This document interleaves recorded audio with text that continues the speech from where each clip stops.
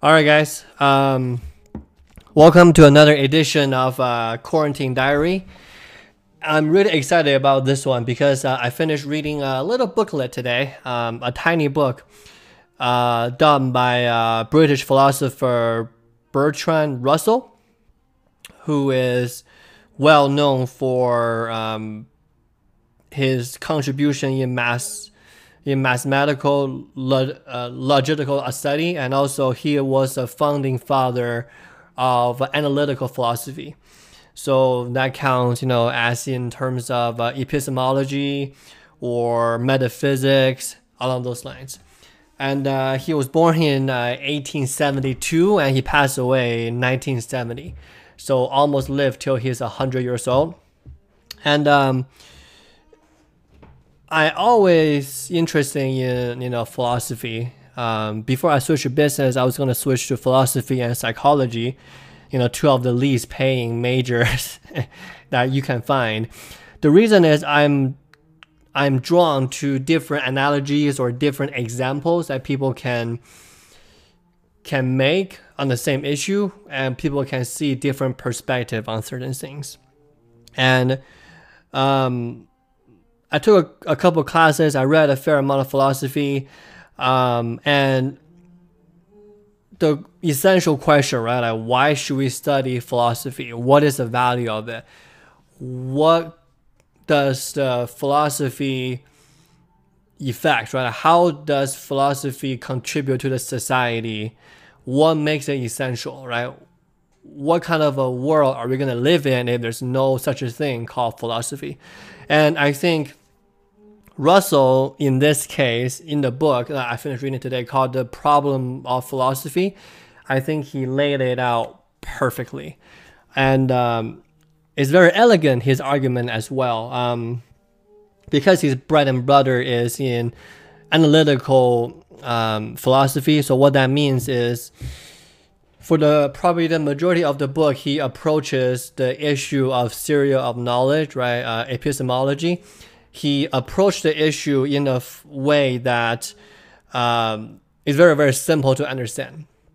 For most of the book, he uses his table as an example, right? Like, how do you know the table exists? Maybe you knock on it, like that, and you know that it exists. Maybe you touch it. Maybe you feel the temperature differences, or other table might be colder than the one that you have your hand on, right? So he just sort of arguing from different perspectives how and what might causes somebody to believe that whether a table exists or not, sort of shadows or other stuff, right?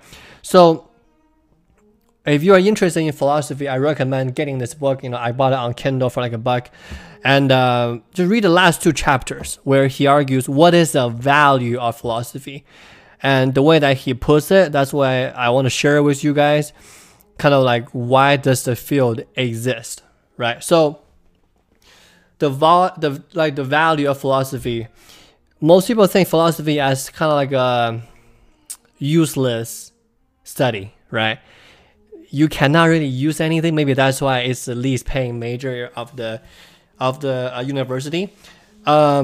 And Russell argues that most of the time philosophers are arguing, to quote him, in hair-splitting distinctions, right?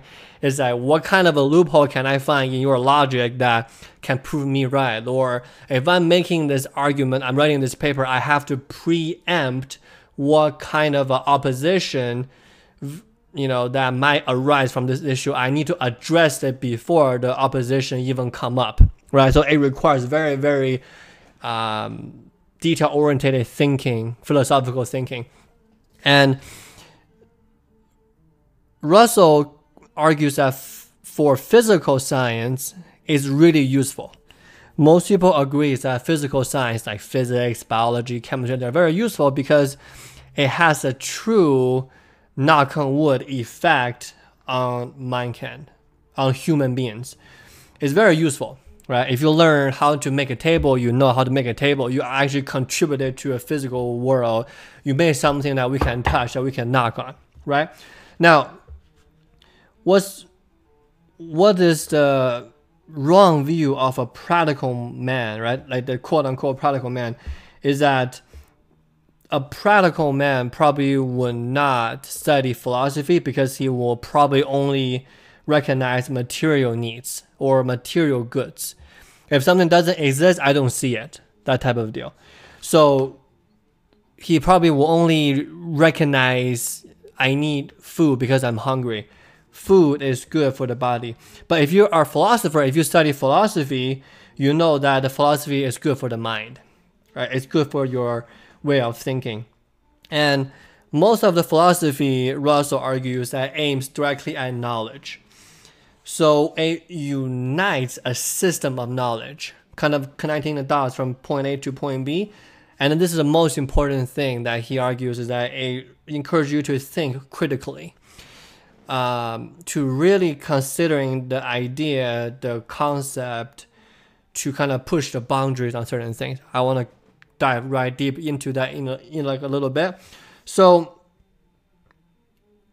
one can argue that philosophy might be a dead end, right? Like you cannot really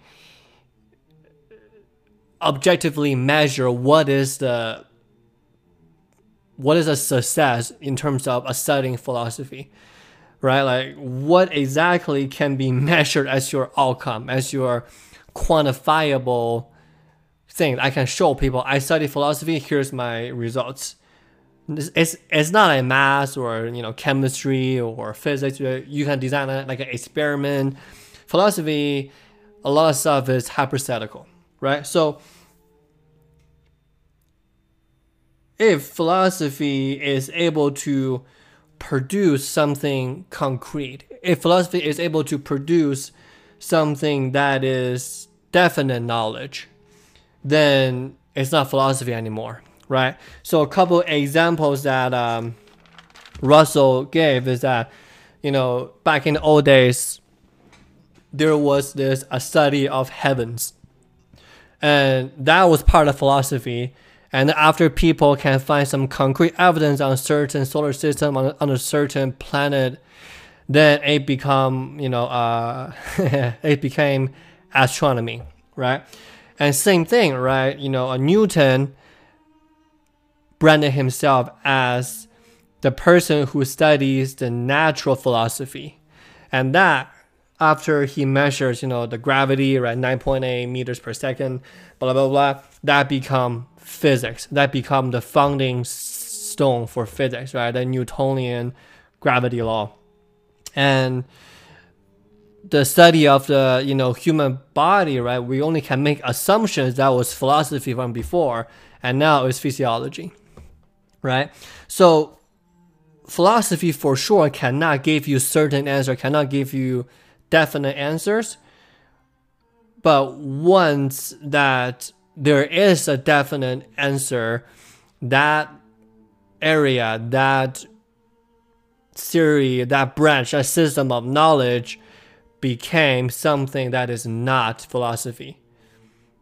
Became astronomy, become physics, become physiology, along those lines. So Russell said that even though there's no results in terms of studying philosophy, the business of philosophy is to continue the consideration of such questions, of testing out, of actually thinking about, is to make aware of their importance, is to examine all the approaches to them, is to keep alive the speculative interest in the universe, apt to be killed by confining ourselves to definitely as defendable, certainable, actionable knowledge.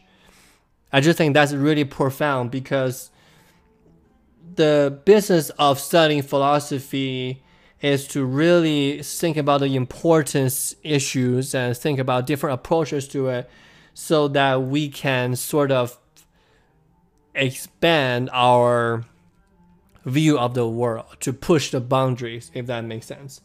If not, our scope of view, our scope of knowledge will be getting smaller and smaller as we gain more and more, as we become more certain of a certain field, of a certain subject. And I think that's really powerful in the sense that philosophy can do that, and it's designed to give you uncertain results. That's why people argue. That's why it's the fun of it.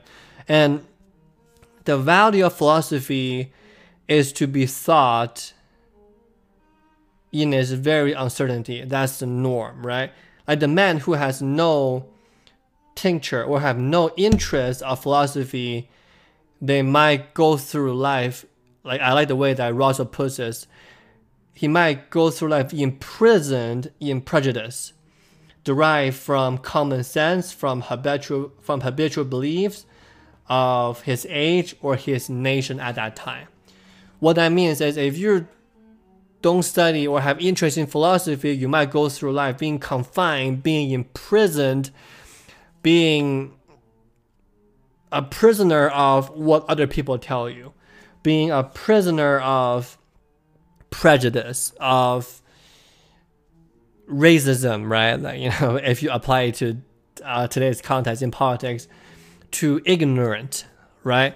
If you don't have the habit or mental practice to say why this thing has to be this way, then you lost the ability to question things. You lost the ability to maintain the thirst for knowledge, and you lost the ability to live a free life. That's what Russell is arguing. So the world without philosophy is going to be a definite, finite, obvious world. Everything is set for you. There's no question. Everything is black and white. Well, in a sense, that for me as a control freak, right, I always want to pre-plan myself, my life, and whatever. That might make me feel make me feel comfortable. But the thing is that the world that we really want to live in without philosophers, without philosophical thinkers in that regard, right? So even though philosophy is unable to tell us with certainty what is true, but it's not about the end results in that regard. It's really about the quest of figuring out what is true. And in a way that philosophy cannot take credit for, say, astronomy, for like physiology or like astronomy or physics, because once we have that concrete proof, it's not philosophy anymore, right? So in a sense, there is some value in studying philosophy, but in the essence of philosophy, there's no such thing as logical sense of philosophy. So philosophy is to be studied not for the sake of any definite answers, but is to question since there's no definite answer. It's to be known what are true, but rather for the questions themselves. So it's really about questioning what is true and what is not true. And such a questions enlarge of its conception of what is possible. So because of the quest that we are using to push the boundary of knowledge, we define what is possible. Not necessarily true, but what is an other way of thinking about it that might give us more territory in the field of knowledge, right? So it is the ultimate tool. Russell ends books with this, is that it's the ultimate tool to unite mind and the universe, because the universe, according to scientists, to astronomers, are ever expanding. Our mind should be ever expanding as well, and that will achieve the highest good for society, for people to study philosophy. And I think his whole argument for this book is actually really, really elegant in a way that it makes sense to me or to probably any other enthusiastic philosopher wannabe, is that it's really noble, even though it's hard to put a cap on certain things, even though it's hard to explain, okay, is this really matter? Is it really what I think matters? it's hard to get measured what kind of a value is a philosopher bringing to the marketplace. Probably not very much, hence it's at least paying majors for the university. But it is really interesting, at least from my perspective, to become a hobbyist, to become an enthusiast in the quest to push the boundary, to question what is true and is there any other options or approaches that can be applied to the question.